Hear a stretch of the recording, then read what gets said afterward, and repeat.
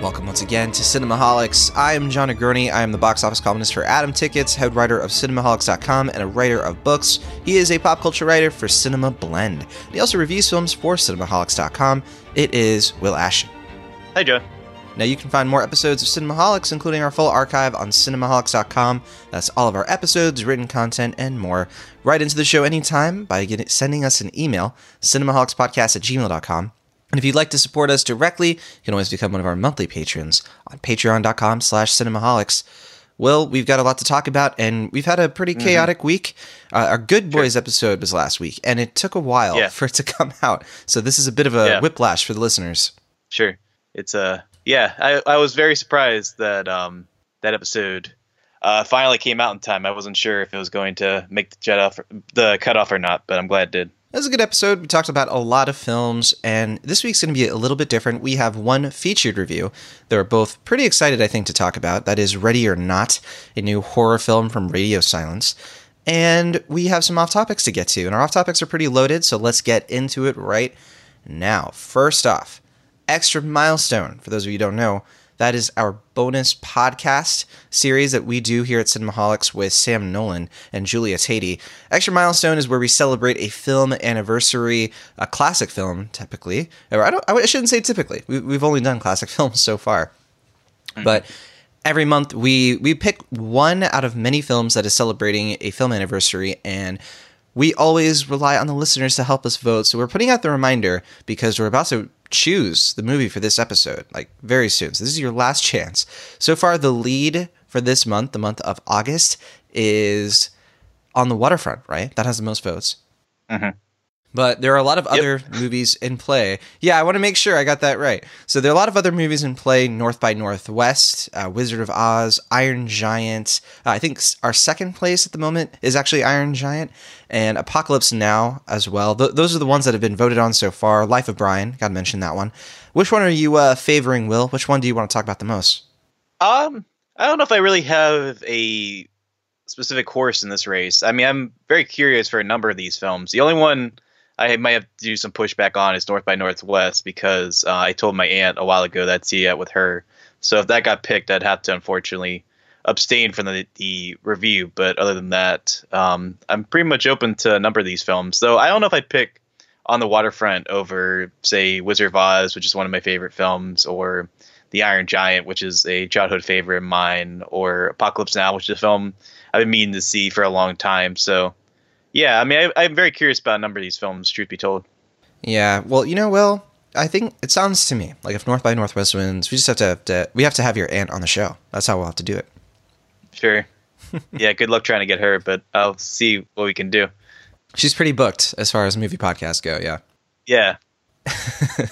All right, well, a bunch of other off topics. D23 is in full swing at the moment. I think today's the day that they're talking about the parks and all that news, but we learned a lot about stuff going on with Disney Plus, the Marvel Cinematic Universe, Star Wars. Now, we're not a film news show. We're not going to go beat for beat, but we do kind of want to give our general impressions, especially with the big news story of the week, which is that Tom Holland's Spider-Man is going to be leaving the Marvel Cinematic Universe officially. And it's been a bit of a boomerang. I think some people have been in denial about whether or not this is really happening. And it looks like it really is, because at D23, Tom Holland and Kevin Feige actually talked about the deal, how everything went down. And it just looks like Sony really wants to hold on to Spider-Man. They've made a lot of money through Spider-Man Far From Home, Spider-Man Homecoming, Venom, and of course Spider-Man Into the Spider-Verse. But because of that success, they're looking at Marvel's stakes raising. They want more money out of these films based on that deal. They get what is it, like 10% of the box office revenue for the Spider-Man movies that Sony releases. That's the Tom Holland ones, to be clear. And it just looks like Sony doesn't want to up that, because Disney definitely wants more. They want 50%, something like that, of the box office revenue. Sony's like, not going to happen, which very reasonable. And as a result, Kevin Feige is not going to be the producer of the whatever Spider-Man movies come out in the future. And it looks like Tom Holland just might be done as Spider-Man. I mean, is that the case, Will? Am I reading this right? I don't know, because I've been kind of vague about these details as well. I know the initial report, either from Variety or Deadline, I think it said that John Watts and Tom Holland were still going to be involved, except that the future movies with them were just not going to be attached to the MCU somehow, which doesn't make a lot of sense. Like, I'm not 100% clear how that would work out unless like the stories that they were going to do next were like extremely contained and just like they offhandedly mentioned Avengers but never show them. But yeah, it would make more sense because I have to imagine there's some kind of like deep wedded contract where they have to be together for Tom Holland to play the part. So I don't know exactly, but it sounds like they're going to try to keep doing it with Tom Holland regardless of this fracture. Right. So at D23 specifically, Tom Holland said, "Who knows what the future holds?" So it doesn't sound like he's definitively done, but the 5-movie deal that Marvel made with Sony is done. There's been 5 movies where Tom Holland has been Spider-Man. 2 of those have been standalone. And obviously, the end of Spider-Man Far From Home, we won't give it away, definitely sets up more Spider-Man movies. Like, there's no way around that. So, yeah, I'm curious. I'm curious to see how all of that is going to play out and whether or not they are really going to wrap up that series of movies well, because it's just hard to imagine the Tom Holland Spider-Man removed from the sandbox of the Marvel Cinematic Universe. I mean, so many of those characters overlap, and it's hard to imagine a Tom Holland Spider-Man movie without Jon Favreau, for example, playing Happy Hogan. It's hard to imagine just seeing this world without the implications. Like, is Avengers Tower not going to be in the background of the next Tom Holland Spider-Man movie if it even comes out? That's the sort of thing that's worrying me. And, you know, in a low stakes kind of way, it's not something that's keeping me up at night. I definitely am happy with the Spider-Man movies we've gotten. And I like that Sony has their own superhero movie universe that they can do. I really like Spider-Man Into the Spider-Verse, and I like the direction they seem to be headed in with their own content, but at the same time, it is a bummer that the MCU, that they can't be independent.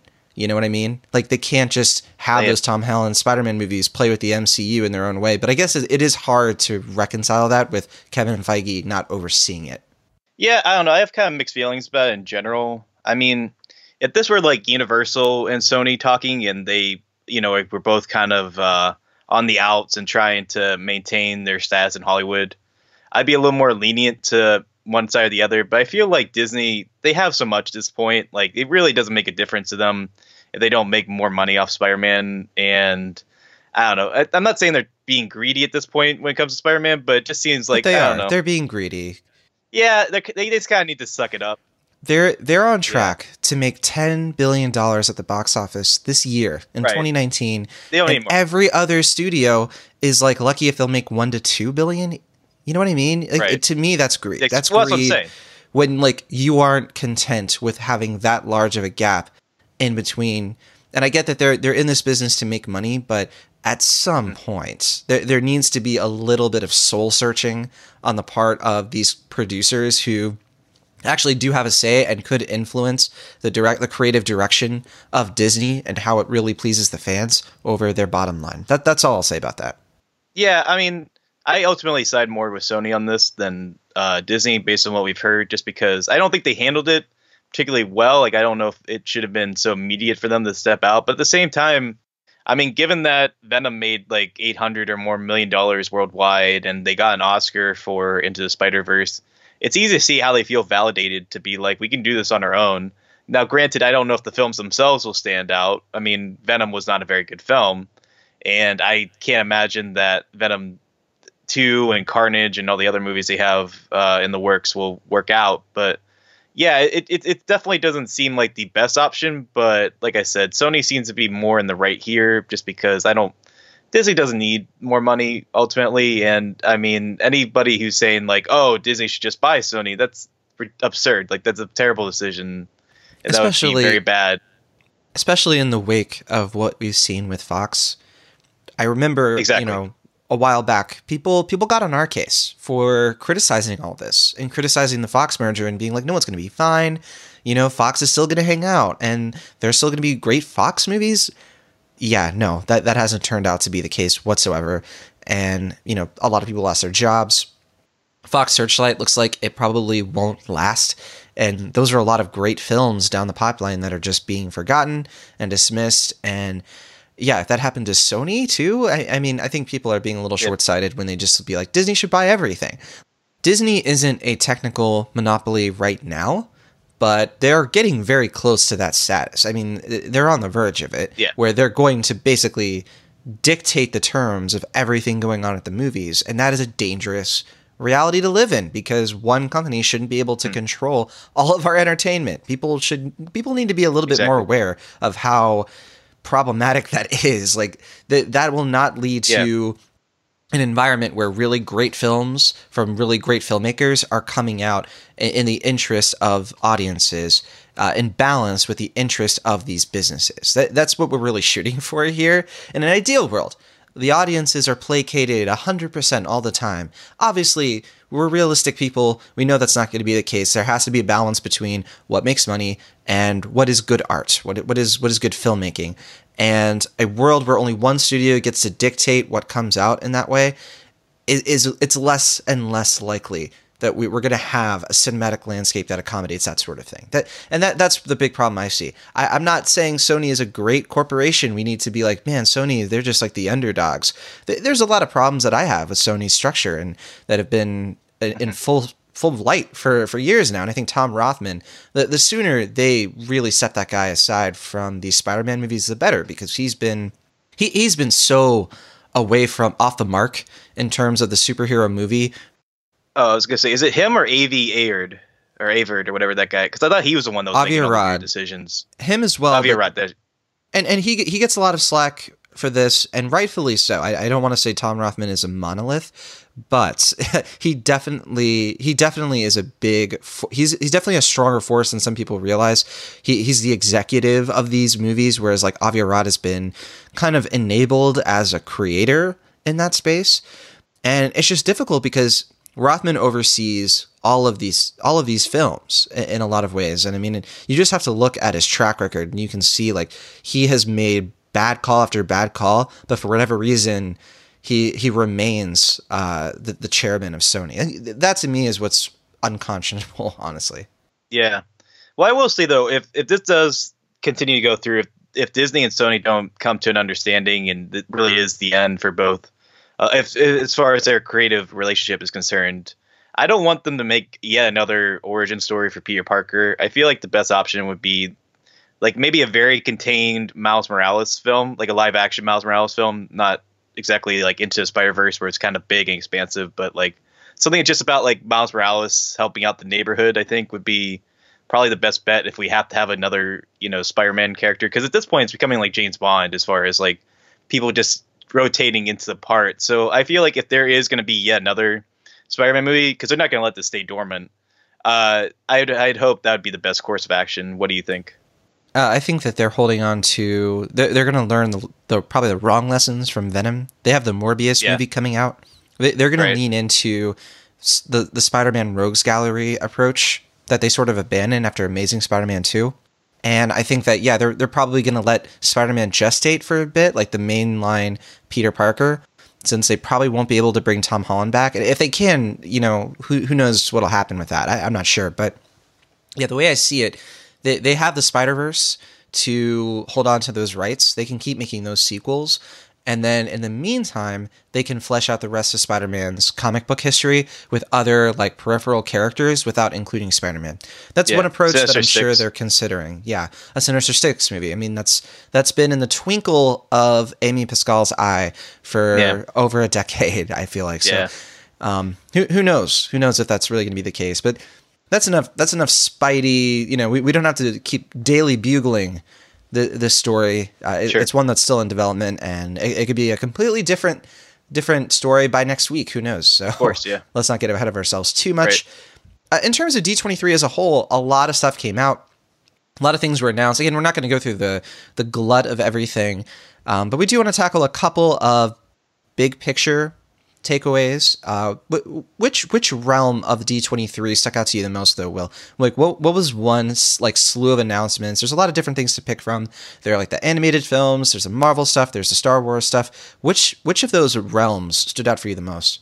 Well, one of the biggest things I saw that stood out to me is that we're finally getting a She-Hulk movie, or She-Hulk show, I mean, which is very exciting for me because that was one of the things, one of the characters I was like, if the Marvel Universe is going to continue, we should do something with She-Hulk, because She-Hulk is kind of like what a Deadpool could be for the Marvel Cinematic Universe. Like, she's not quite as profane, but she is very meta and self-aware in a way that I think could shake things up pretty well. So that was exciting for me. I thought the Mandalorian trailer was cool. I definitely was impressed with what we got there, and I still find it extremely bizarre and surreal to see Werner Herzog in a Star Wars property. I mean, I knew, and Carl Weathers. yeah, but I mean, just something about Werner Herzog, like it's just very odd. It's like two parts of my brain are in constant fighting about this this casting decision, but it's just excuse me, it's just a very weird thing for me, and I'm very excited to see it nonetheless. But it's something I'm still processing, especially after watching the trailer. And well, just on a personal front, seeing the High School Musical, the musical, The Show. I don't know if you knew this, John, but my good buddy Matt Serafini, his brother Joe Serafini, is in the show. Oh, I had no idea. Yeah, he's playing the. Did you see the trailer for it? I did not. And Okay. to be super clear with the audience, the reason I want you to start us off is because I'm still cramming on all of this. I didn't follow the D23 Expo minute by minute, so there's some things that I'm still learning about. Yeah, so I don't know the character's name in the show, but he's playing like the guy version of Sharpay, which I'm very excited for. It's definitely a nice hometown moment for me. Wait, so the guy version of Sharpay, that's not Sharpay's twin brother? I'm not 100% sure. I think it's the guy. I think they like gender swap Sharpay for the show. Okay. All right. I think. I'm not 100% sure, but I just know he's in it. He has a pretty prominent role, so that's very exciting for me. But those are things that stood out for me as far as D23. Other than that, I wasn't really following on Saturday what was happening. And to me, the biggest thing was Netflix dropping the trailer for the Breaking Bad movie, which I think trumped everything that they had on Saturday for me personally. But if there's anything That's that stands out to you, let me know. Because I wasn't really following on Saturday, truth be told. Yeah, so we're both playing a little bit of catch up. I have to say, well, look, I love Breaking Bad. I love Breaking Bad gifs. I love all of it. I'm not interested in more Breaking Bad content. I think you kind of got a sense of that in our loose conversations about how I'm watching like one episode of Better Call Saul a year. So it feels good. like. I know. That's what I've heard. But Yeah. I'm not looking forward to a Breaking Bad movie. I'll watch it, I guess. But yeah, that I'm does excited. not get me nearly as excited as anything else that was brought up yesterday. Yeah, that's fair. I mean, to me, I'm excited because with Better Call Saul, they've proven that they they don't just make something to do it. I think they put their best interest into it. I think they know that this is such an important story for them that they can mess it up at any point. So I don't think Vince Gilligan would have just made a Jesse Pinkman movie just because. Like, I think he has something he wants to say or something he feels needs to be tied up with this character. So that's what gets me excited. I don't know. It could not work out, but I am nervously very excited for this movie. Yeah, to be clear, I think it could be really good. I think that people will probably really like it and it'll be fine. I'm just personally not as invested. In terms of, so She-Hulk, similarly so, is not a character I've ever been that into. The thing that excites me about She-Hulk in general, honestly, is the idea of her heading up an A-Force movie down the road.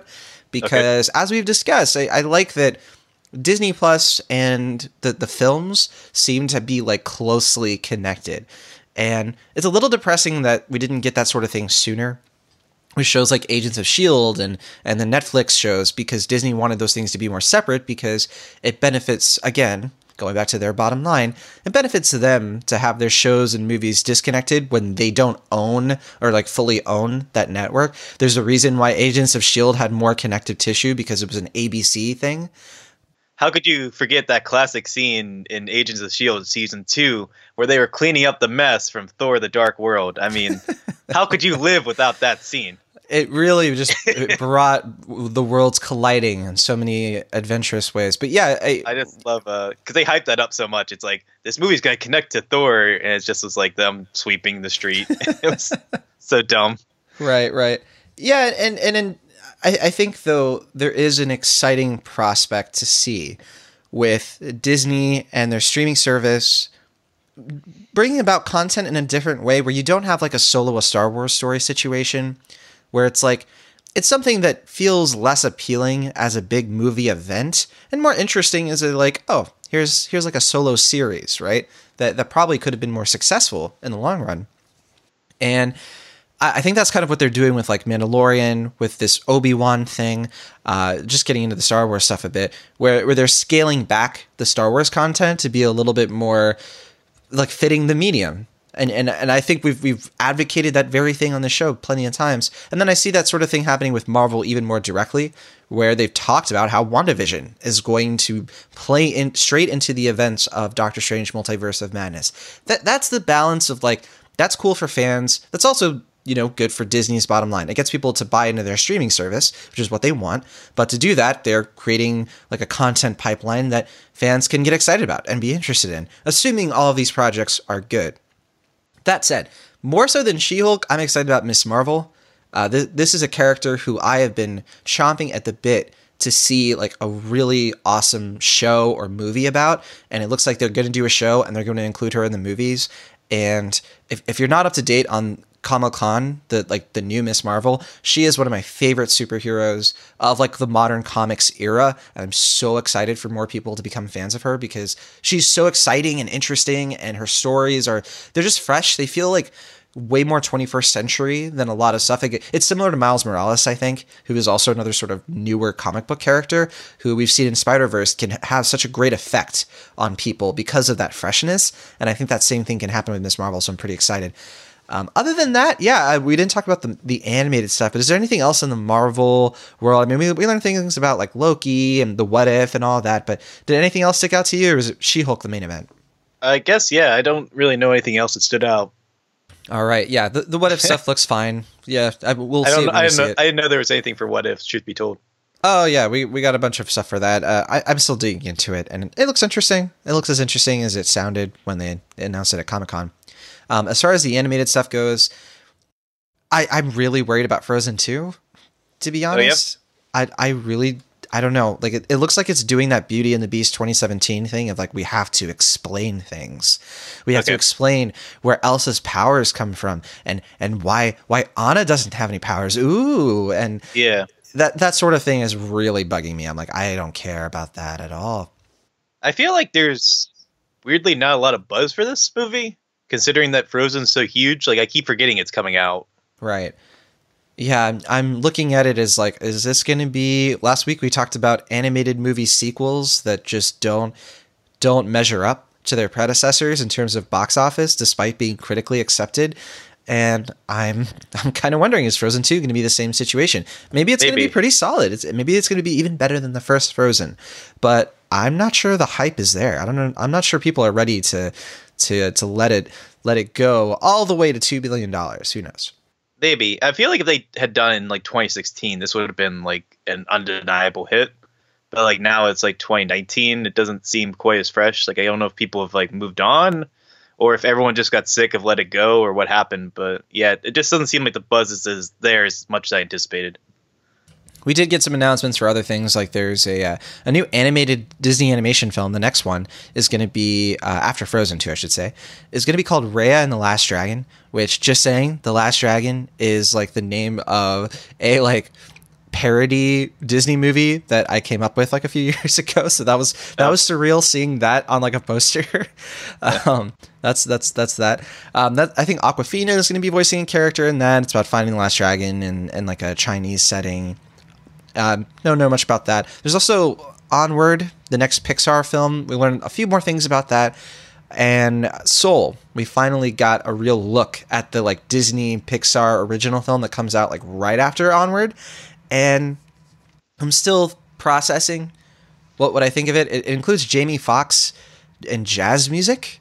So I'm still very curious, and you can probably expect some Soul, Onward, and such coverage on my blog, johnogroni.com, this coming week. So I'll tease that for now. But yeah, everything else that Disney announced, like the next, like the Jungle Cruise film, I got some details on that, and Cruella, and there's going to be another Black Panther. Kit Harington is going to be a character in Eternals. Everything else, I don't know. I'm not as like, I don't know. I'm not super excited about anything else we learned, to be totally honest with you. All right. Yeah, I've really been kind of in and out with the news, so you know way more than I do, and I forgot about a lot of things that you mentioned, like Cruella. Oh, so boy. Yeah. Emma Stone as Cruella de Vil, Hoo boy. Also, the Disney Plus stuff, Monsters at Work, we learned some new things. That's the Monsters Inc. spin-off series coming to Disney Plus. And then the Muppets are getting a variety shorts thing to Disney Plus next year, which I had a feeling you'd be into. Yeah, well, Matt and I were talking about it yesterday. It's just like, just give them a variety show. Like, what they're doing is going to be like 15-minute, like, unscripted interview segments, apparently. And it's like, it's fine, I guess. It's just like, you have the money. Just give them a variety show. It doesn't cost that much to make in the scheme of things. Just like, I don't know, just do like the Muppet Show Redux. It's like that would be more appealing to me than whatever they have for these shorts, but teach their own. At least it's something. Speaking of Disney Plus, yeah, there's going to be Noelle, the Christmas movie with Anna Kendrick. Oh, that looks bad. There's going to be Lady and the Tramp, which looks pretty bad, the live action version of that. I didn't see the trailer for that. Yeah, I was going to mention, do you know who wrote Lady and the Tramp? No. The guy that did Support the Girls in Computer Chess. Really? Andrew something. Yeah, that's the screenwriter. Then I'm watching it. All right. Yeah, but so we mentioned She-Hulk, but there is going to be Moon Knight getting his own thing. And then Falcon and the Winter Soldier, got a few more details on that. Wyatt Russell from Overlord, Kurt Russell's son. Yeah. He's going to be like the new, like, oh, I'm supposed to be Captain America instead of the Falcon kind of character. Interesting character from the comics. I don't know how interested you are in Falcon and the Winter Soldier. I think last time we talked about this, you were like, yeah. I like Wyatt Russell. I mean, he has his father's charisma in some respects. So he does. I mean, yeah, I'm happy he's getting some work. Agreed. And then last thing we'll mention, this is a thing that I've been thinking about the most. I know a lot of people are like, I bet John is just obsessed with Soul and Onward and all the Pixar stuff. No, what's on my mind is Lizzie McGuire getting the sequel series we didn't even know we wanted. I know I did. Hilary Duff is back as Lizzie McGuire. The Disney Channel show of my childhood was Lizzie McGuire. And I know a lot of people are like, even Stevens, the famous Jet Jackson. And I'm like, you all can go to bed because you're old. Lizzie McGuire is the show. That's the show where it all changed for a young John Negroni. Will Ashton, I take it from your stunned silence that you have finally found someone else who loves Lizzie McGuire as much as you do. Am I right about that? I didn't watch Lizzie McGuire, so I don't really have any connection to this. That'll do it for us this week at Cinemaholics. Thank you for listening. I'd love to see if it's just like a Vox Lux take on the character. That'd be pretty wild, but I highly doubt that's ever going to happen. All I know about it is that Hilary, like her version of the character, Hilary Duff is back, of course, and then she's going to be like a millennial and in her 30s, and living in New York, I think. I don't know if that's true or if that's like a joke that somebody tweeted about, but I hope that's true. I hope that's what it is. Well, is that like what her show is now? She has a show on called Younger. Is that like what it is? Her in New York? I've never seen it. I haven't either, but I know of it. That's a good question for our listeners to send to our comments on cinemaholics.com, because Will and I were behind on Liz McGuire coverage, or Hilary Duff coverage, I should be more specific. Sure. Well, she did that movie, too, about Sharon Tate, right? Oh, yeah, The Haunting of Sharon Tate. I think she was in that? Oh, boy. That was a while ago, though. That was this year. That was this year? I thought that came out like 2 years ago. No, that was this year. At the very least, it was last year, but I think it came out officially this year. Oh, then I was completely mistaken, so I apologize. Yeah. Oh, boy. Haunting of Sharon Tate is not a film I think either of us recommend. I haven't seen it, but I heard it's quite bad. Yeah, I know Sam says to stay far away from that, and I agree, so yeah. All right, well, that'll do it for all of our sort of Hap-D23 coverage. Hopefully that was helpful for people. Let's finish it with this question. I'm getting Disney Plus. We've known this for a while. Everyone could see it coming. To me, it's too enticing not to pass up. I really want to see a lot of these shows. They've made it very appealing to somebody like me to have Disney Plus. The price point is right. But Will, where are you at this point? We've talked about this before, but how are you feeling? Do you think Disney Plus is something you're gonna actually check out? I don't know. All right. I don't know. Okay. I don't know. It doesn't. Nothing I've seen so far suggests, because it's going to be what, like $7 a month or $8 a month or $12 a month. I think less than that. I think it's like $6-7 a month. I don't know. I am curious though, depending on what happens with my Hulu plan, because they have a thing coming out where it's like Hulu, Disney Plus, and ESPN. And I don't really care about ESPN, right, but to get Hulu and Disney Plus in one, that might be intriguing. Right, right. I already have Hulu, so I'm definitely paying close attention to that deal. So, yeah. Well, when you know, we'll know. You know. Sure. All right, let's talk about a couple of things that we watched in passing this past week. I shouldn't say in passing. That sounds kind of dismissive. I should say things that we both saw that we're not feature reviewing. For you, that includes a film that I saw earlier this year that is one of the highest, like most critically acclaimed movies of the year. People love it. It's getting a part 2, and I was pretty soft on. So I want to hear from you, Will. The Souvenir. Is this a film that you saw the light where I could not?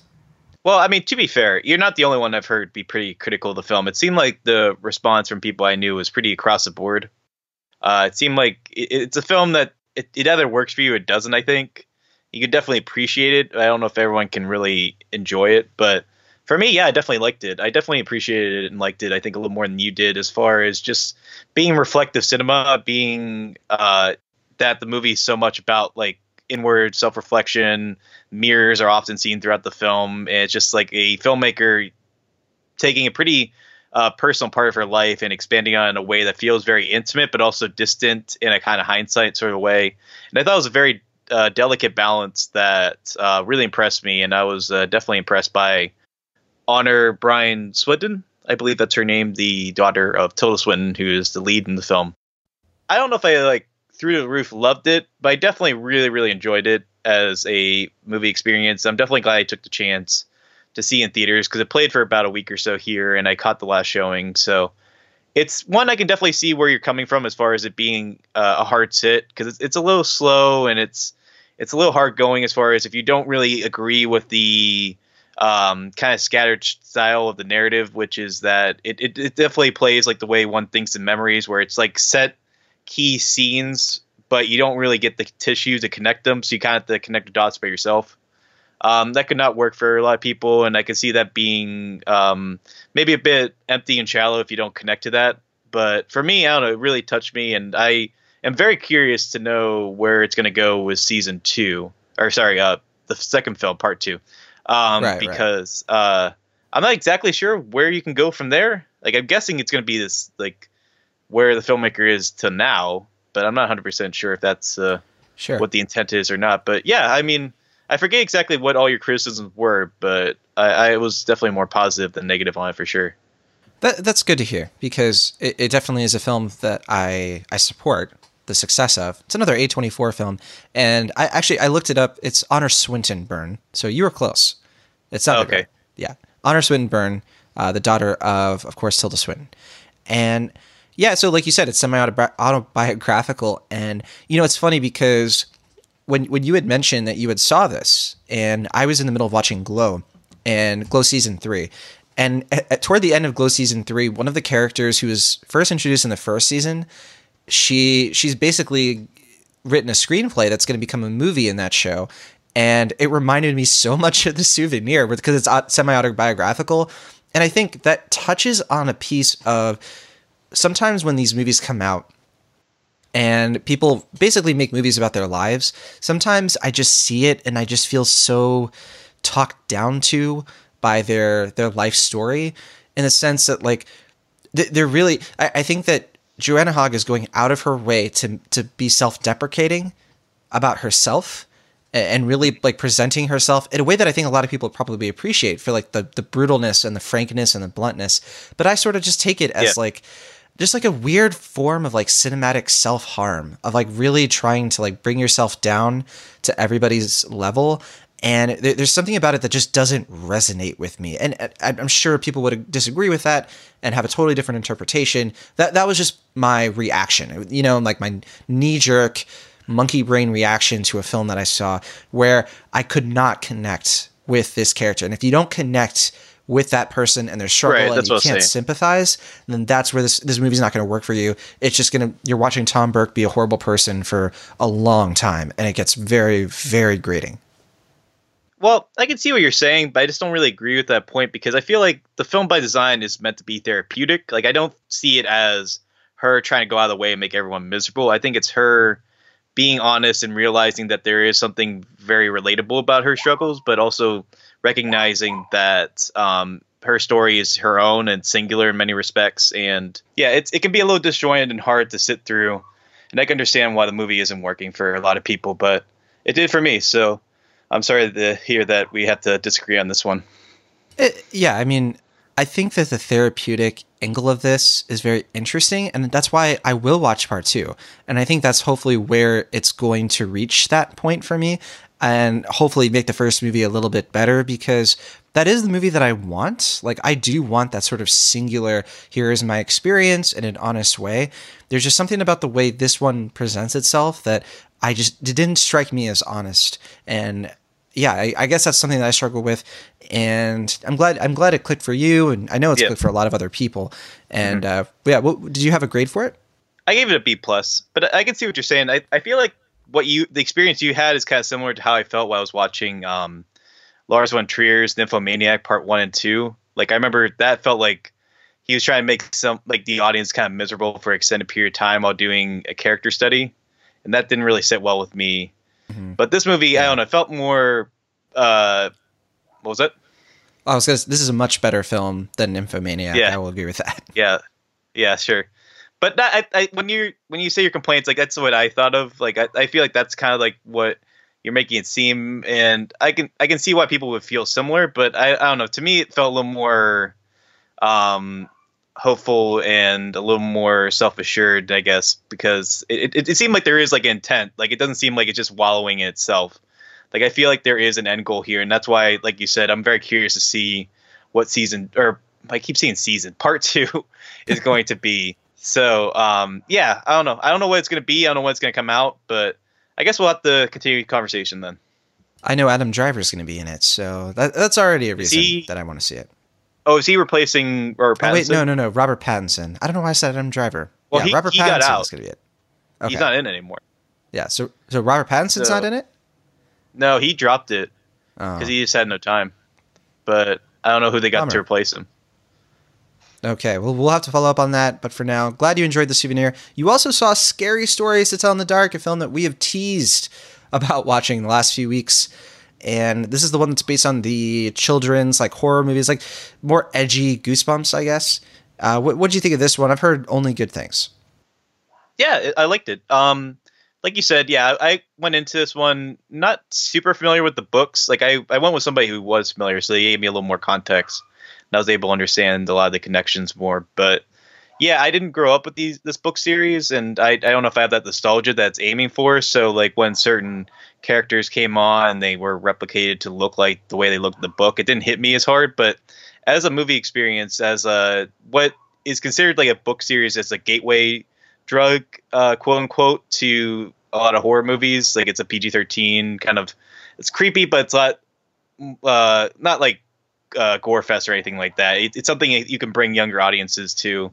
And I think that in that sense, it works. Like, I think there's something to be admired about a film that respects its audience while also pushing the boundaries, but not to the extent where it feels like it's trying to be edgy or it's trying to be a little more than what it ultimately is. Because there is something on its mind. I think what it tries to say about its parallels with Nixon and Vietnam to now is a little heavy-handed at times, but I think it makes it more than, say, a like kind of nostalgic fest that we can expect from a lot of films post Stranger Things. So I enjoyed it. My biggest criticism with it was that I think once you get to the structure of the film, like once you get past the first 2 or 3 set pieces, you see a pattern and you see where things are kind of playing out, and the rules kind of go a little fast and loose as far as like what is designed for the film. So you don't get quite the same intensity as I think you get in the first half of the film. But ultimately, yeah, like you said, I mean, I didn't enjoy that Goosebumps movie, and I didn't really care for House with a Clock on Its Walls. And this felt like the movie I was wanting both those films to be. Something that's a little creepy and dark, but it's also appropriate for like preteen audiences in a way that if you want to get a taste for horror, but you're not really willing to dive into like the deeper stuff yet, this is a good introduction for that. I give it a solid B-. Nice. Yeah. I wish this was coming out in October, right? Like that same time frame. Oh, yeah, me too. As Goosebumps and House with a Clock on Its Walls, because I wish it had come out at a time where you and I can actually give some time to both seeing it and discussing it in more detail, where that just wasn't the case. I mean, we had The Kitchen coming out that week, and then we had like, it feels like 100 movies come out in the past couple of weeks. And kind of leaning into some of the things I've been catching up on, a lot of shows have been dropping lately. There is one other movie that I'm planning on seeing extremely soon, and hopefully we can talk about it, but I'm hearing amazing things about a new documentary on Netflix called American Factory, which I'm hearing great things about. I definitely want to see that. But then there are all these shows that have been dropping that I'm just now finishing up. I finished up Mindhunter Season 2, Glow Season 3, and Cobra Kai Season 2, which is a YouTube show, which I sung the praises of when the first season came out last year. And then there's a new season of 13 Reasons Why that just dropped on Netflix. And longtime listeners of the show know that I really do not care for the 13 Reasons Why series, and I don't want to watch season 3. So I'm kind of struggling with, like, should I keep watching this thing that I hate? And let me know in the comments what you think. I'm really struggling because I kind of want to know what's going on with it, even though I hate it. And there's that. But shows that I really do like that I think people should see are, yes, Mindhunter, Glow, Cobra Kai. These are great shows. Some of the best shows on right now just came out at the same time, and I don't want them to get lost in the shuffle. Mindhunter Season 2, I kept my eyes peeled, Will Ashton. You are not in this season of Mindhunter, unfortunately. Your cameo from season 1 has gone unreplied. So I was sad to see that. I was very disappointed. I love Mindhunter. It is a fantastic crime drama that still has David Fincher all over it. He, of course, I think he directed a few episodes of this season as well, along with, I think, Carl Franklin and a few others.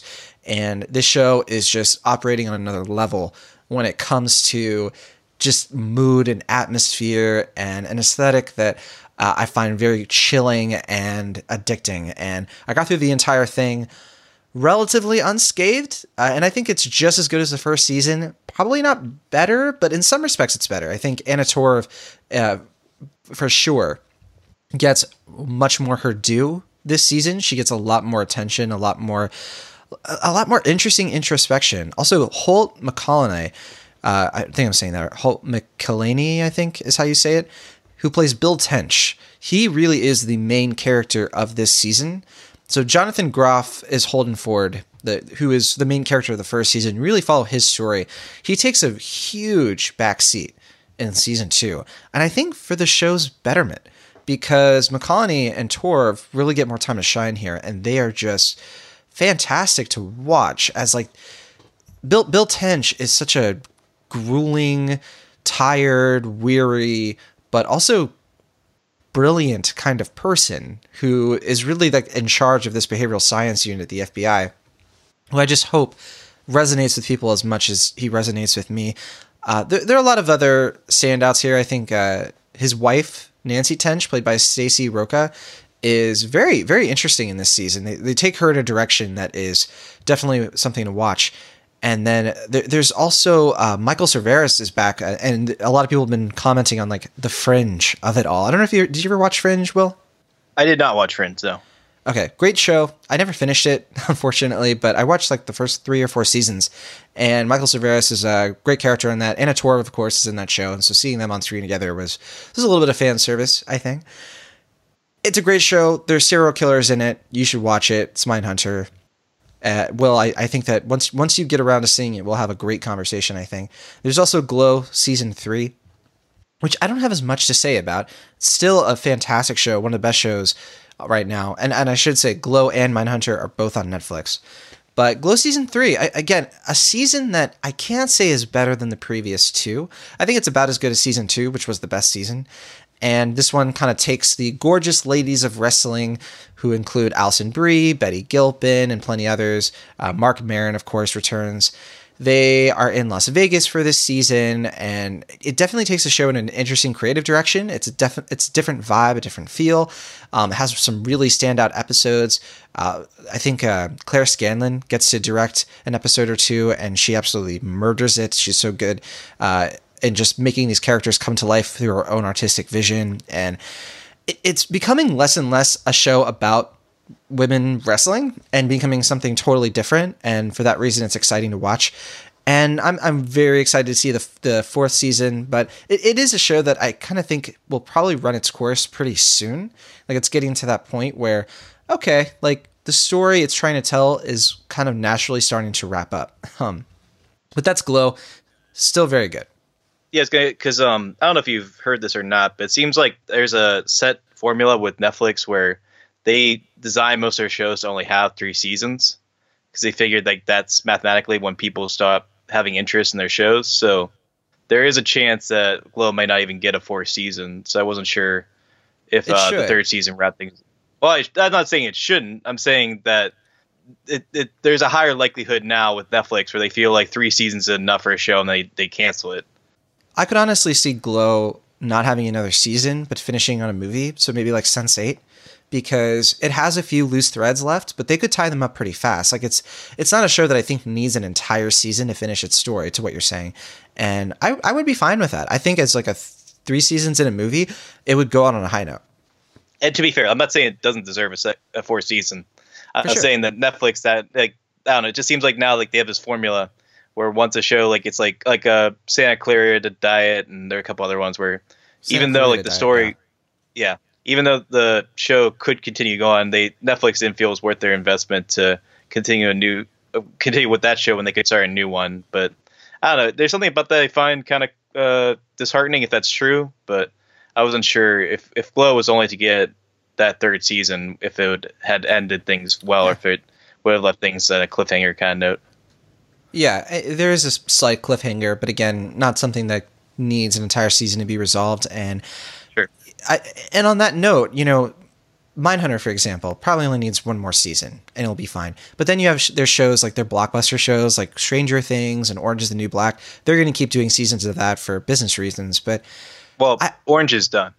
Orange is done, yeah. But I'm just saying, like, they went way past 3 seasons with that show, and House of Cards, obviously. Yeah, well, that's from the earlier years. You're right. I just mean now, like starting from whatever their newest shows are. I'm just saying, like, if a show is popular enough, they're probably going to keep churning it out, right?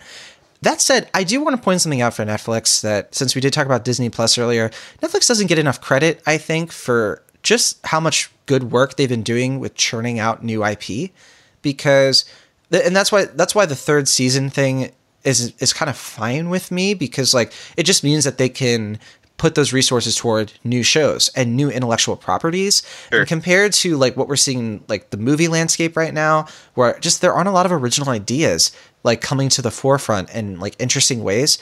And you got to give Netflix a lot of credit for just being a really great champion of original stories that are accessible to mainstream audiences. Because you look at a lot of the shows, like, yeah, you have like your Voltrons and your Castlevanias, and you have shows that are obviously like playing on nostalgic stuff, but they balance it out really nicely with these shows like Mindhunter and Glow, obviously. And then, which is a crazy way to transition into Cobra Kai season 2, which Cobra Kai is far and away probably it's got to be my favorite show on right now. I love everything about this. It's just I don't know how to explain it. Will, Cobra Kai is just great TV. It's on YouTube Premium, but I think they're transitioning into a part where you can watch it for free with ads if you're not a YouTube Premium person like I am. But yeah, Cobra Kai, it's lean, it's mean, it's the series sequel to the Karate Kid movies, and the 2nd season is even better than the first. The 2nd season ends with an episode that had me gasping, it had me getting emotional, it had me just punching the air with my fists, but then also like cringing all the same. This show is it's just popcorn TV. There's nothing super deep about it, but it actually, it does have that sort of 80s mentality of, it is kind of like a crowd pleasing sort of thing, but it has stuff on its mind, and there's subtleties to it. There's nuance to it, and it doesn't need that stuff, but it still has it. And that's what makes it so wonderful. It may not be like the best show on TV right now, but it's my favorite. It's the one that like is just making me feel things and making me care and be deeply invested, and in ways that I was never all that invested in the original Karate Kid stuff. I always found them interesting and fun, but the Cobra Kai series is it's just wonderful. Like it just makes you happy to watch it, and like it doesn't demand a lot from you, and it doesn't steal enjoyment away from other things. It's hard to explain my love for this show, but I will continue to tell people all over the Cinemaholics community and beyond that they should be watching Cobra Kai if they want to watch something they will probably love. And that includes you, Will Ashton. I'm ready for you to join the John Dojo. I mean, I saw, I think, 2 or 3 episodes from season 1 that were available for free. I didn't really get the same experience that you did, but I think that might be because watching The Art of Self-Defense, I felt like that was a movie where it's like, oh, okay, this is what I want Cobra Kai to be. Like, I guess really lean into that. But basically, I feel like what I want is basically Jody Hill to direct this series, and I can't see that being what Cobra Kai is or what you want from the series. So I can understand that probably our interests may not align in this factor. Yeah, and to be clear, I think Cobra Kai gets better and better as it goes. I think the latter, like the second half of season 1 and the entirety of season 2 is infinitely better than the first couple of episodes, in my opinion. So just putting that out there for what it's worth. Okay. I mean, that's how it goes with most Jody Hill shows too, but I see what you mean. But I will agree with you. Big fan of Art of Self-Defense. Good movie. All right. Last thing we want to mention is The Hunt. Now, The Hunt. Will, can you explain this? Because this is a thing we wanted to talk about last week, but we were too busy to get to it. We kind of forgot about it. But what's going on with this movie?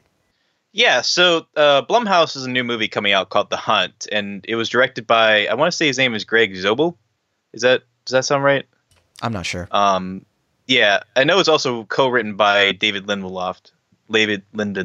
How you pronounce his name? Damon Lindelof.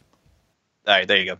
Yeah, so basically, the general gist of the premise is that it's kind of like an action thriller satire centered around Midwestern people kind of being hunted for sport in a kind of like battle royale, Hunger Games kind of fashion. And essentially, they rile up and take out the elites. Now, apparently, Fox News saw the trailer for this because the trailer came out, I believe, around June. I remember seeing the trailer for it for the first time in when I saw Crawl.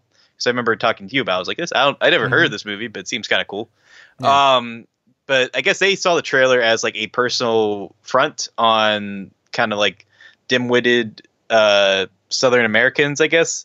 Which I think the filmmaker and Jason Blum have gone out of their way to say, like, it's kind of more, it sounds like it's kind of going for maybe more of like a centralist approach where it's like, maybe we need to talk it out, which I don't know if that's better or worse, but it just seems like that's what the intent of the film was. But either because of the marketing or just because they were assuming things, they had this kind of hit piece on the film. And apparently President Donald Trump saw that Fox segment. He called the movie racist. There's a huge controversy about it. And given a lot of the tragic mass shootings, because the film deals a lot with gun violence, Universal just felt it was easier to, instead of delaying the film, just outright cancel the release of it.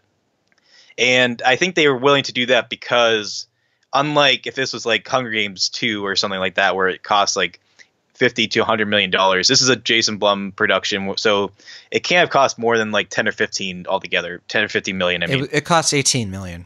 Okay, 18 million. So that's a little higher than their typical Jason Blum production, but even still, I guess to them they absorbed the risk, I guess, on it. They felt like it wasn't worth releasing and possibly having even more controversy and maybe even something dangerous happening in a movie theater. I don't know why they didn't feel that they could go with the interview approach, which is giving it like maybe a limited release and releasing it on VOD or Netflix. But maybe that's down the road. I don't know exactly. But for now, the film has officially canceled its release. And we should say, it's been released, or it's been pulled from the studio's release schedule, but there is a chance that it might still have some sort of release internationally.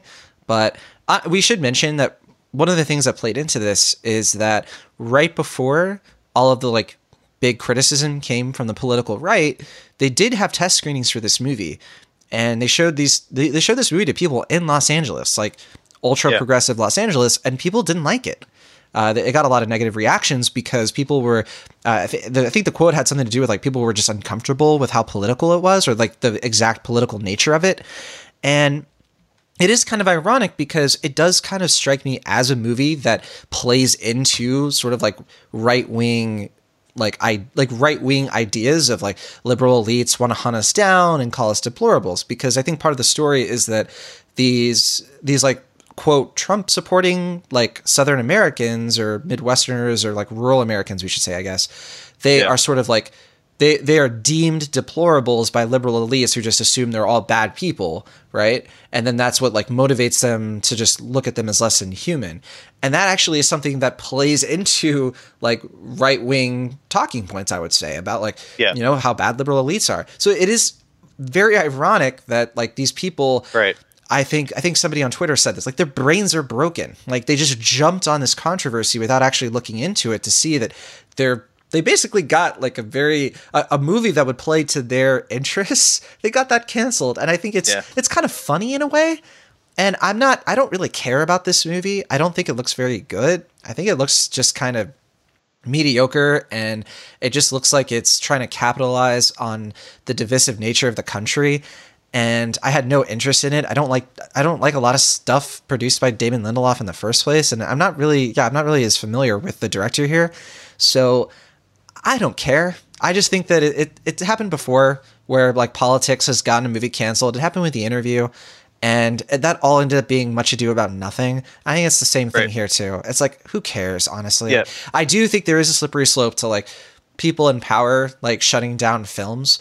But in this case, I know I probably should be a little bit more concerned, and I guess I kind of am, but I don't know. It's not like the president like ordered this film to be canceled. It really was just the studio being like, we don't need this. Like the film's not good enough to risk this sort of thing. And I think films that like political people have been super like outspoken and negative about have still gone on to see the light of day, and things have turned out all right. So that's kind of where I'm at.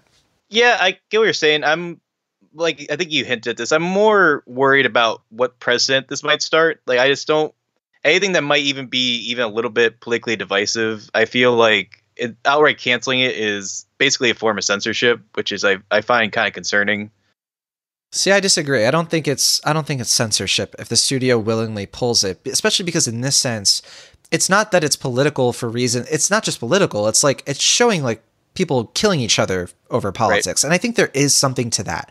Like even though the president doesn't have the right intentions, I think there is something to showing a movie like this to people and being like, we're all just killing each other. It's like a little bit too heated. And it's the same sort of thing. Like, I don't ascribe to the whole thing where like, oh, video games are making people like violent. I wouldn't go that far because that's total BS. Yeah. But I do think there is something, there is something to sort of like letting politics be this sort of like warring, divisive thing in the movies, because we do have politically divisive movies out there that don't get censored, as you would say, that still see light of day, and it's fine. Yeah, what's the thing? It's like, technically, as far as we can tell, I mean, because obviously none of us have seen the film, we don't know when we will, but on a like just a surface level, it doesn't seem like the thematics of the film are that different from, say, the Purge movies, or what we're going to talk about in just a little bit, Ready or Not. Like, the film is touching on similar topics. It just seems that because it's more outspokenly political, I guess that's why people were disruptive about it. But just like I said, I mean, the Purge movies, I mean, the last two ones were extremely political and outrightly so. And it just seems weird that, it just seems weird that like those two movies didn't really have that much upset from this audience, but this is the one that broke it. Now, I don't know, maybe it's just because it's coming out a year or two later. I don't really know what made this film exactly the one that caused this outrage. But to me, like I said, it just feels like scapegoating. It seems like certain members of the media are trying to blame a movie when there's bigger issues here. And I'm not going to go too far into that, but it just seems like, I don't know, like I don't see the movie as being the problem. And I feel like not releasing it, like I said, it's not even like I'm super jazzed to see it. Like, I think it looks fine. Looks like it could be fun, but I don't think it's going to be like a must see. But I think outright canceling the release is just sets a bad precedent for me. I feel like it seems like a bad way to go about it, but I respect Universal for, it seems like they have the intention of realizing that it could be dangerous if this movie got released in theaters. And I don't know why they didn't feel the need to just put it on VOD, especially because they got so much free press out of the movie. They could easily make a lot of money just by putting it on VOD or Netflix, but I don't know. I mean, that's more my concern with it. Like you said, it's not even like that we think the movie is going to be that good. I just don't want it to be a trend for what could happen with some movies that are outrightly political. I totally understand your concern. And I think I think the reason I don't see it the same way, like I don't see it as a bad precedent, is actually because of those Purge movies. I think they are pretty overtly political, but I think the way that those films are able to sidestep a lot of that controversy is they're a little bit more honest about how, like, they're really about like systemic problems in the country. They're about like systemic evil and the way that it manifests. Whereas like this movie just seems to make it almost like a weird, violent comedy out of how much like liberal elites, so quote unquote, and like rural Americans like hate each other in a way that I don't think is very honest. I don't think is very interesting thematically, especially because like it does feel like a reaction to this idea that like rural Americans are like the victims of like liberal elites when they're really the victims of like the waspy conservative like people in power, which to me is a more interesting thing. And this movie has nothing to do with that. So that's why I kind of look at it as like the movie itself is already a bad idea and it's already confusing people and making people like annoyed and upset. And so that's why I'm like, yeah, get rid of it. It's not a movie that needs to be, it's not a story that needs to be told. So I don't look at it in a way as like it should come out for the sake of coming out, because I think that its premises are, the premise that it's based on is already so flawed from what I can see. So that's why it doesn't concern me as much. But yeah, it is an interesting precedent that could be set, you know, if like down the road a movie that was sort of saying something, you know, politically reckless but also kind of necessary. I think of movies like last week kind of mentioned one of my favorite movies from a year ago, Assassination Nation. If that movie had been pulled from the release schedule because of its nature and how far it goes, I would have been extremely upset, because I think that is a case of a film that needed to be seen by people. So I guess that's where we can leave it. Yeah, I guess just to me though, it's, if the movie, there's a difference to me. Like if it had come out in this conversation, come out and people were seeing the film as being too indecisive to a point where they feel like it could be read the wrong way, and obviously like a lot of right-wing political figures felt like it was like a personal front and they pulled the release after like a week, that would be different. I feel like just basing it off a trailer alone, like we said, like most people haven't seen this movie and we're just kind of going off speculation as far as what we've heard about it. So that to me is what the dangerous precedent comes in, is that we just haven't seen the film. We're just basing it off a piece of marketing. And how many times has a trailer been misleading for what a movie actually is? So that's, I think, the bigger concern for me, is that we're basically, a bunch of people are going off a hunch and just assuming a lot of things off a piece of marketing, and that they have the power just through things, the way things are right now, to pull a release just based on what they perceive a film to be, not even what it seems to actually be. That's to me is really, really concerning. I think then that's why I'm actually not as concerned, because the fact that Universal pulled this, because I think they saw that people weren't liking the movie who had seen it, and then it had all this controversy around it. So that's why to me it makes sense for like the movie's not good enough to like create this. That's what I mean. firestorm. That's speculation. Like we don't know that. That's what I'm saying. I think they know that though. Like I think there is, like, if they're showing this to people and they're not liking it, and then people aren't liking the trailer, I think that they probably have a pretty good sense that like it's not going to be a movie that's well received by the public. So it's like, why release it at that point?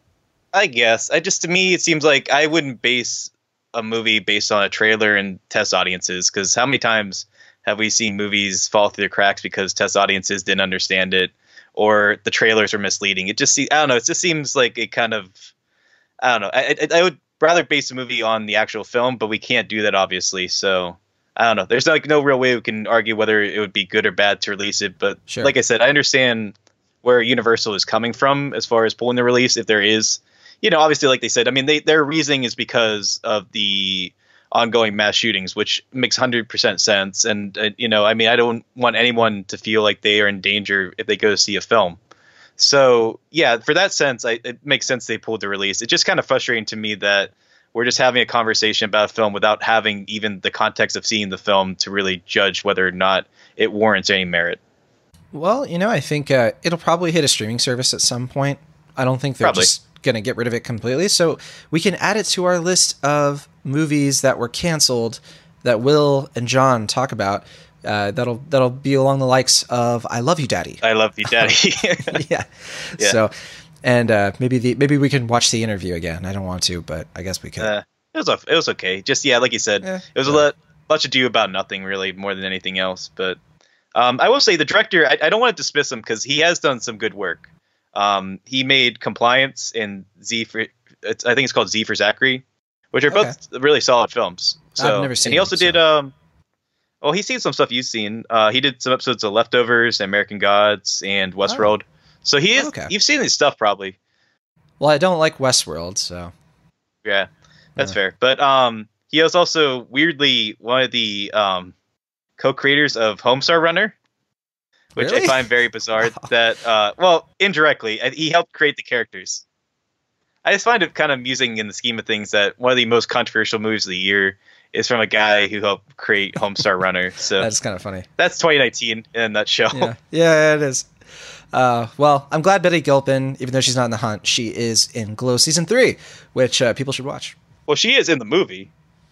No, well, I'm Like, saying just she's 'cause it not in the movie. didn't come out, she's still in it. Okay, what I'm saying is she's not going to be in the movie that's coming out.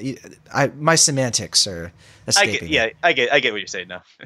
All right, that'll do it for a front-loaded off topics. We got through a lot of content there. Hope it was beneficial for you all. But let's get into a movie that you and I both saw that I think definitely was the film that we knew far and away would be the one we want to talk about on this week's episode. Ready or Not. Who wants to play a game?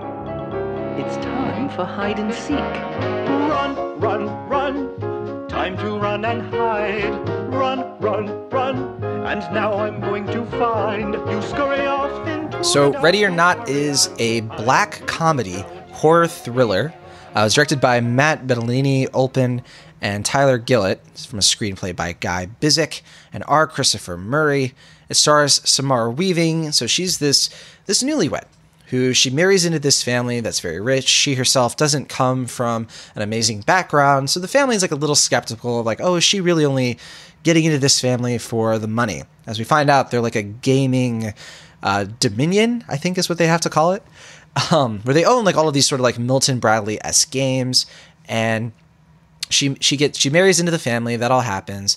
But then her husband, her new husband, played by Mark O'Brien, I think, they have a conversation. He's like, well, okay, before you're officially part of the family, you have to play a game at midnight tonight on their wedding night.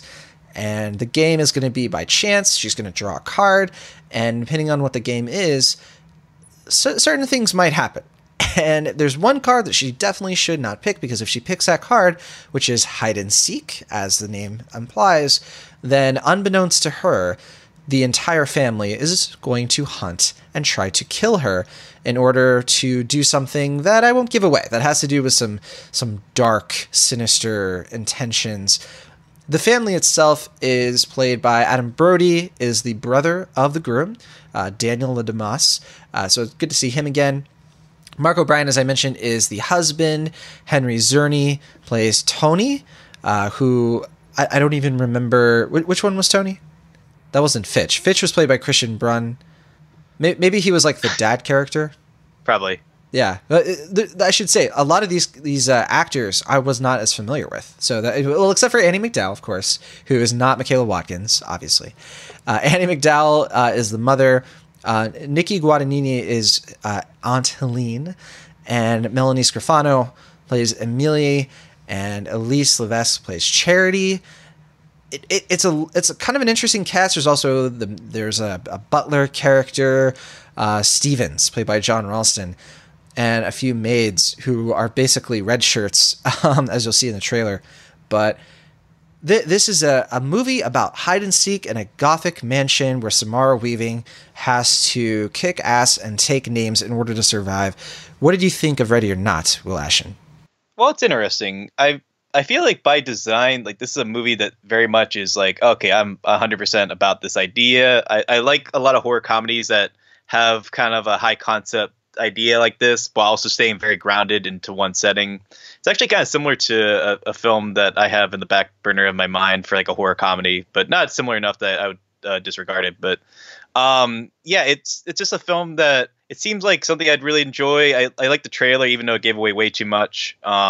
I really also enjoy Samara Weaving and Melanie Stefano among some of the other cast members. I feel like they both are actresses that have really shined in certain projects. I was really excited to see both of them in a project that would really give them something to do that's more beneficial than some of the lesser movies they've done. For instance, Samara Weaving was in The Babysitter on Netflix, which is not a good movie, but she had clear star power in that. And it was clear that it was like, okay, this movie is not working, but you have something. We should be in a better movie. Let's keep you in the main lead parts because you have that star power. And I think among everything else, I think this movie is really good about giving Samara Weaving that star platform in a way that I've heard some people compare to Jessica Roth with Happy Death Day, and I think that's totally valid. I think she is great in the movie, and I think her as an actress really helps to keep the project afloat even past some of its kind of flimsier parts. As a film, though, I feel like it works. Like, I dig it, but I didn't really ever love it in a way that I was hoping to, and I've been trying to figure out why that is, and I don't exactly know why, and maybe we'll figure it out while we're talking, but I think it's just because it goes to a point, and I like that the ending kind of gets out there, but I feel like there's something missing here that's really going to make me like love it as much as other people are, and I think it may just because the premise seems kind of maybe a little too basic, or I don't know if it's just that it kind of has a kind of stop and start style that I found a little frustrating, but or maybe it's just because the comedy, like I think, kind of undermines some of the genuinely good suspense that I felt throughout the film. But I like the film a good bit. I think it's a lot of fun, as a lot of people pointed out, and I definitely think as a showcase for Samara Weaving in particular, it's going to do wonders, I hope. But I know that from what I've heard from you, you're going to disagree with that. What? No, I really like the movie as well. I mean, I'm not going to say that it's like a new classic or anything like that. I just think this film is perfectly enjoyable in every way. It's not the sort of film that I think, to what you're saying, it's not going to blow your mind at any point. Like there's nothing about it where you're just like, wow. Did you know that rich people are bad? Yeah. But that's the thing. It's like, I don't think it's aspiring to that point, which is why I'm really happy with how everything in it turns out, to be totally honest. I just think that it aims for its mark and it hits it. It's not an A movie by any sense, but it just, for what it is, I know we talk about that a lot. It's just working on all cylinders for me. So I watched this movie Friday morning because I just wanted to see it. I just wanted to see how it would turn out. And I watched it again that night. So I watched it twice in one day, which I don't think I've ever done that. I don't think I've ever watched the same movie in theaters twice in one day. And the main reason I did that was because I told my girlfriend about it. She wanted to see it. We were on like a sort of date night thing. And so we kind of spur of the moment decided to go check it out. And I thought it was really rewarding to see it the second time when you kind of know how everything's going to turn out. And the comedy works a lot better the second time because, to what you're saying, the tension and the suspense is a little bit more like you understand where like the film is trying to actually scare you and when it's really just trying to make you laugh. So maybe that's one of the reasons I look at this as like a cult classic in the making. And it's not going to take the box office by storm or anything, and it already isn't. But this film it's going to do fine. It only cost $6 million to make, which I think is very impressive considering how good it looks. Yeah, it's got a very like grainy film style that's very enticing, and it makes you feel like you're watching like the sequel to Clue in a lot of ways, just the way that it's shot. Yeah. And it's already made about like $10 million or so it's doing fine. It's not going to be like a breakout hit, but I think people are going to discover this film over the next few years, and I could see like it have a lot of success on streaming and rental for sure. But yeah, I don't think we disagree much. I think that it's a film that just it's got bodily horror, which I love, and I should say like love in the sense that it knows how to one up itself over the course of the movie. Like it never sort of like steps down a notch. It just gets more gruesome as it goes. And I think that Samara Weaving is, like you said, just somebody on the rise here. I think that Mayhem was in a movie I saw, but I heard good things about it. She was in that with Steven Yeun. Yeah, that's not a good film, but the other one where she stands out. Right. And I think I for a second I thought when I saw Charlie Says, I thought for a second she was Sharon Tate in that movie. I think I'm wrong about that though. But I don't think she is. Yeah, but they look very similar. She's going to be in Bill and Ted 3, and kind of spot on casting as the son of Bill, Alex Winter. She's the son of. Or sorry. I'm sorry, the daughter. My bad.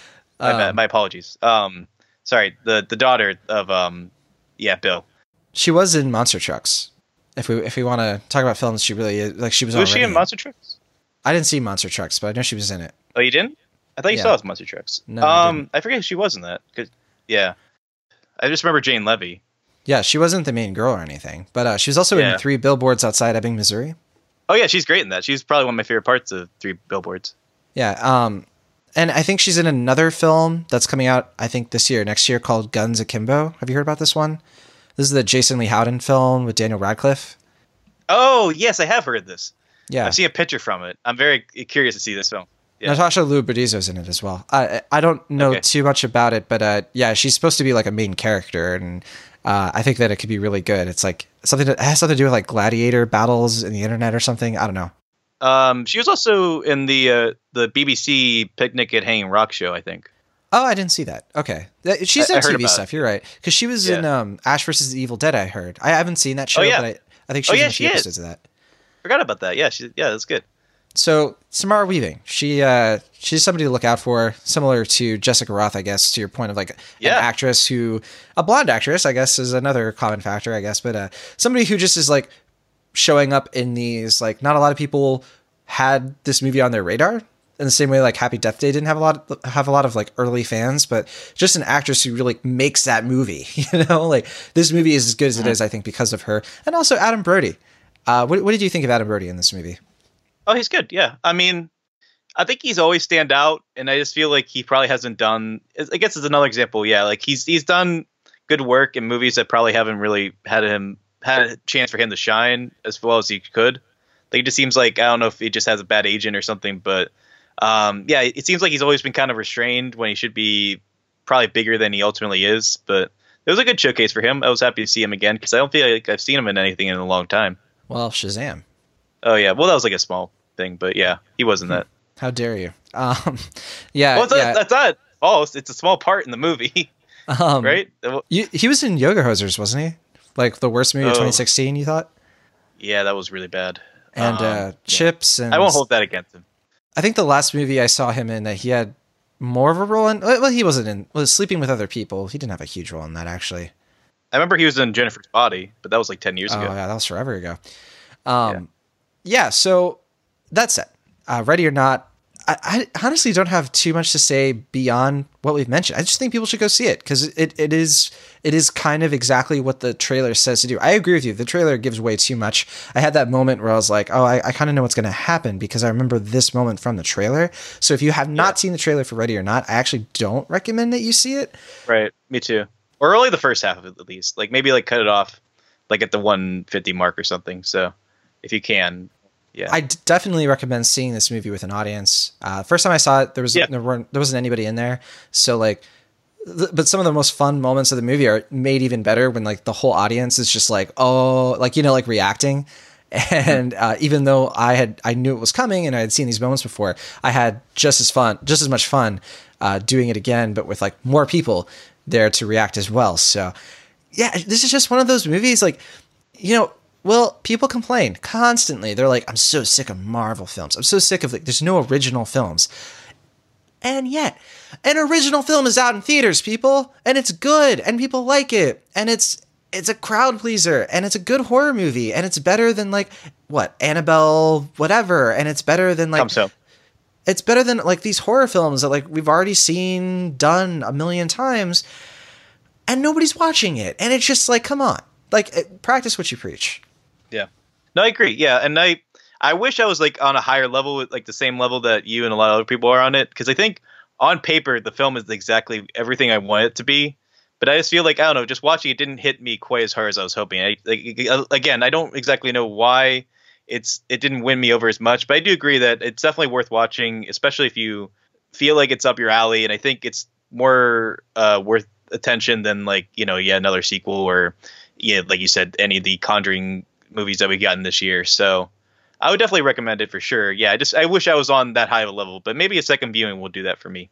Well, I liked it just as much both times I saw it. I'm a B on Ready or Not. Very strong B. I could see it go up to a B plus very easily. Upon further reflection. It's just a movie. The more I think about it, the more I enjoy it. I already want to see it again with another group of friends. I think it's worth seeking out for sure. What about you, Will? What do you give this one?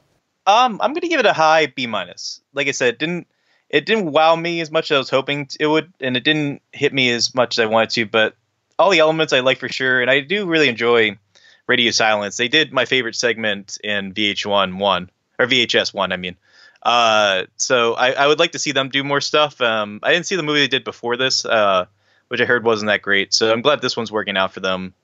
And yeah, I enjoy it. Like I said, I especially enjoy Samara Weaving's performance, and I'm happy to see Adam Brody and Milani Stefano get some great parts in this as well as Andy McDowell. She hasn't really done much recently. So yeah, in that sense, it's certainly a crowd pleaser. Like you said, certainly one that's highly enjoyable, but it didn't nail the mark for me, but it got pretty close. All right. Well, critics are definitely liking it a good deal. It's an 87% on Rotten Tomatoes out of 141 reviews. Average rating is pretty high, 7.2 out of 10. And the cinema score, which I think is an important factor of a film like this to get good word of mouth, is a very solid B+, which for cinema score is like, yeah, it's like about a B-. So if you want to correlate it to something, which means most people are watching it and liking it. Yeah, I don't really pay much stock in the cinema score, but I'm glad they're liking it at least. Yeah, I think in a vacuum, cinema score is not very useful. It's more useful when you look at how different cinema scores across the spectrum from different films. I think it gives an interesting insight into how people knee-jerk react to a film, and then how that can correspond to how much box office it's doing and how the marketing is working. So I think it's a factor. It should never be looked at on its own, I think. I don't know. To me, 8 out of 10 times, I only really care if it gets an F, because to me that feels like, oh, then it is going to be something interesting. Otherwise, I don't really pay much stock into what cinema or like a D level kind of thing, right? Because Mother was like a D- or something. No, I think Mother was an F. Mother was an F. What was the other one that was like in the D territory? Actually, I think it came out. That was Hereditary. No, was it Midsommar? Actually, no, Midsommar actually got like a pretty high score. Like for cinema score, it got like a C or something. Yeah. Hereditary got like a D. Yeah, I think you're thinking of Hereditary, because the marketing made it seem like it was going to be like a lot of jump scares and stuff, and the film was a lot more subdued and kind of eerie, and the cinema score folks were like, this isn't what we thought it was going to be, D. Well, no, I mean, not cinema score folks, but just the people polled outside of, right after seeing the film, we should say. But yeah, which is I'm pretty sure the same people. Yeah, I have to imagine they're mostly the same folks. They're mostly people in Los Angeles. But, well, that said, there are people who, you're right about Hereditary. Hereditary was like a D or something. There is another movie, though, that I just can't remember for some reason that did come out this year that was in the D territory, and I'm blanking on it. I'm sure it'll come to me later. Yeah. Okay, I don't know. Is it a horror film? I think so. But, yeah, it's just not clicking. All right. But, all right. That'll do it for this week's episode of Cinemaholics. Here's what we have on deck for next week. Now, there are not a lot of releases, actually. Kind of a dead zone. We're going to be doing our fall movie preview. Still figuring out who's going to be on that show. Should be a lot of fun, because fall has a lot of interesting films, a lot of Oscar contenders, a lot of interesting projects that didn't quite make the summer cut. But we'll be talking about those films. They're going to be coming out between September and November next week. And it'll be interesting, because I think after that we'll be talking about It Chapter 2. So I'm curious, Will, do you plan on rewatching It before our It Chapter 2 episode? Yeah, I'm also going to try to watch the Tim Curry one, because I never got around to watching that.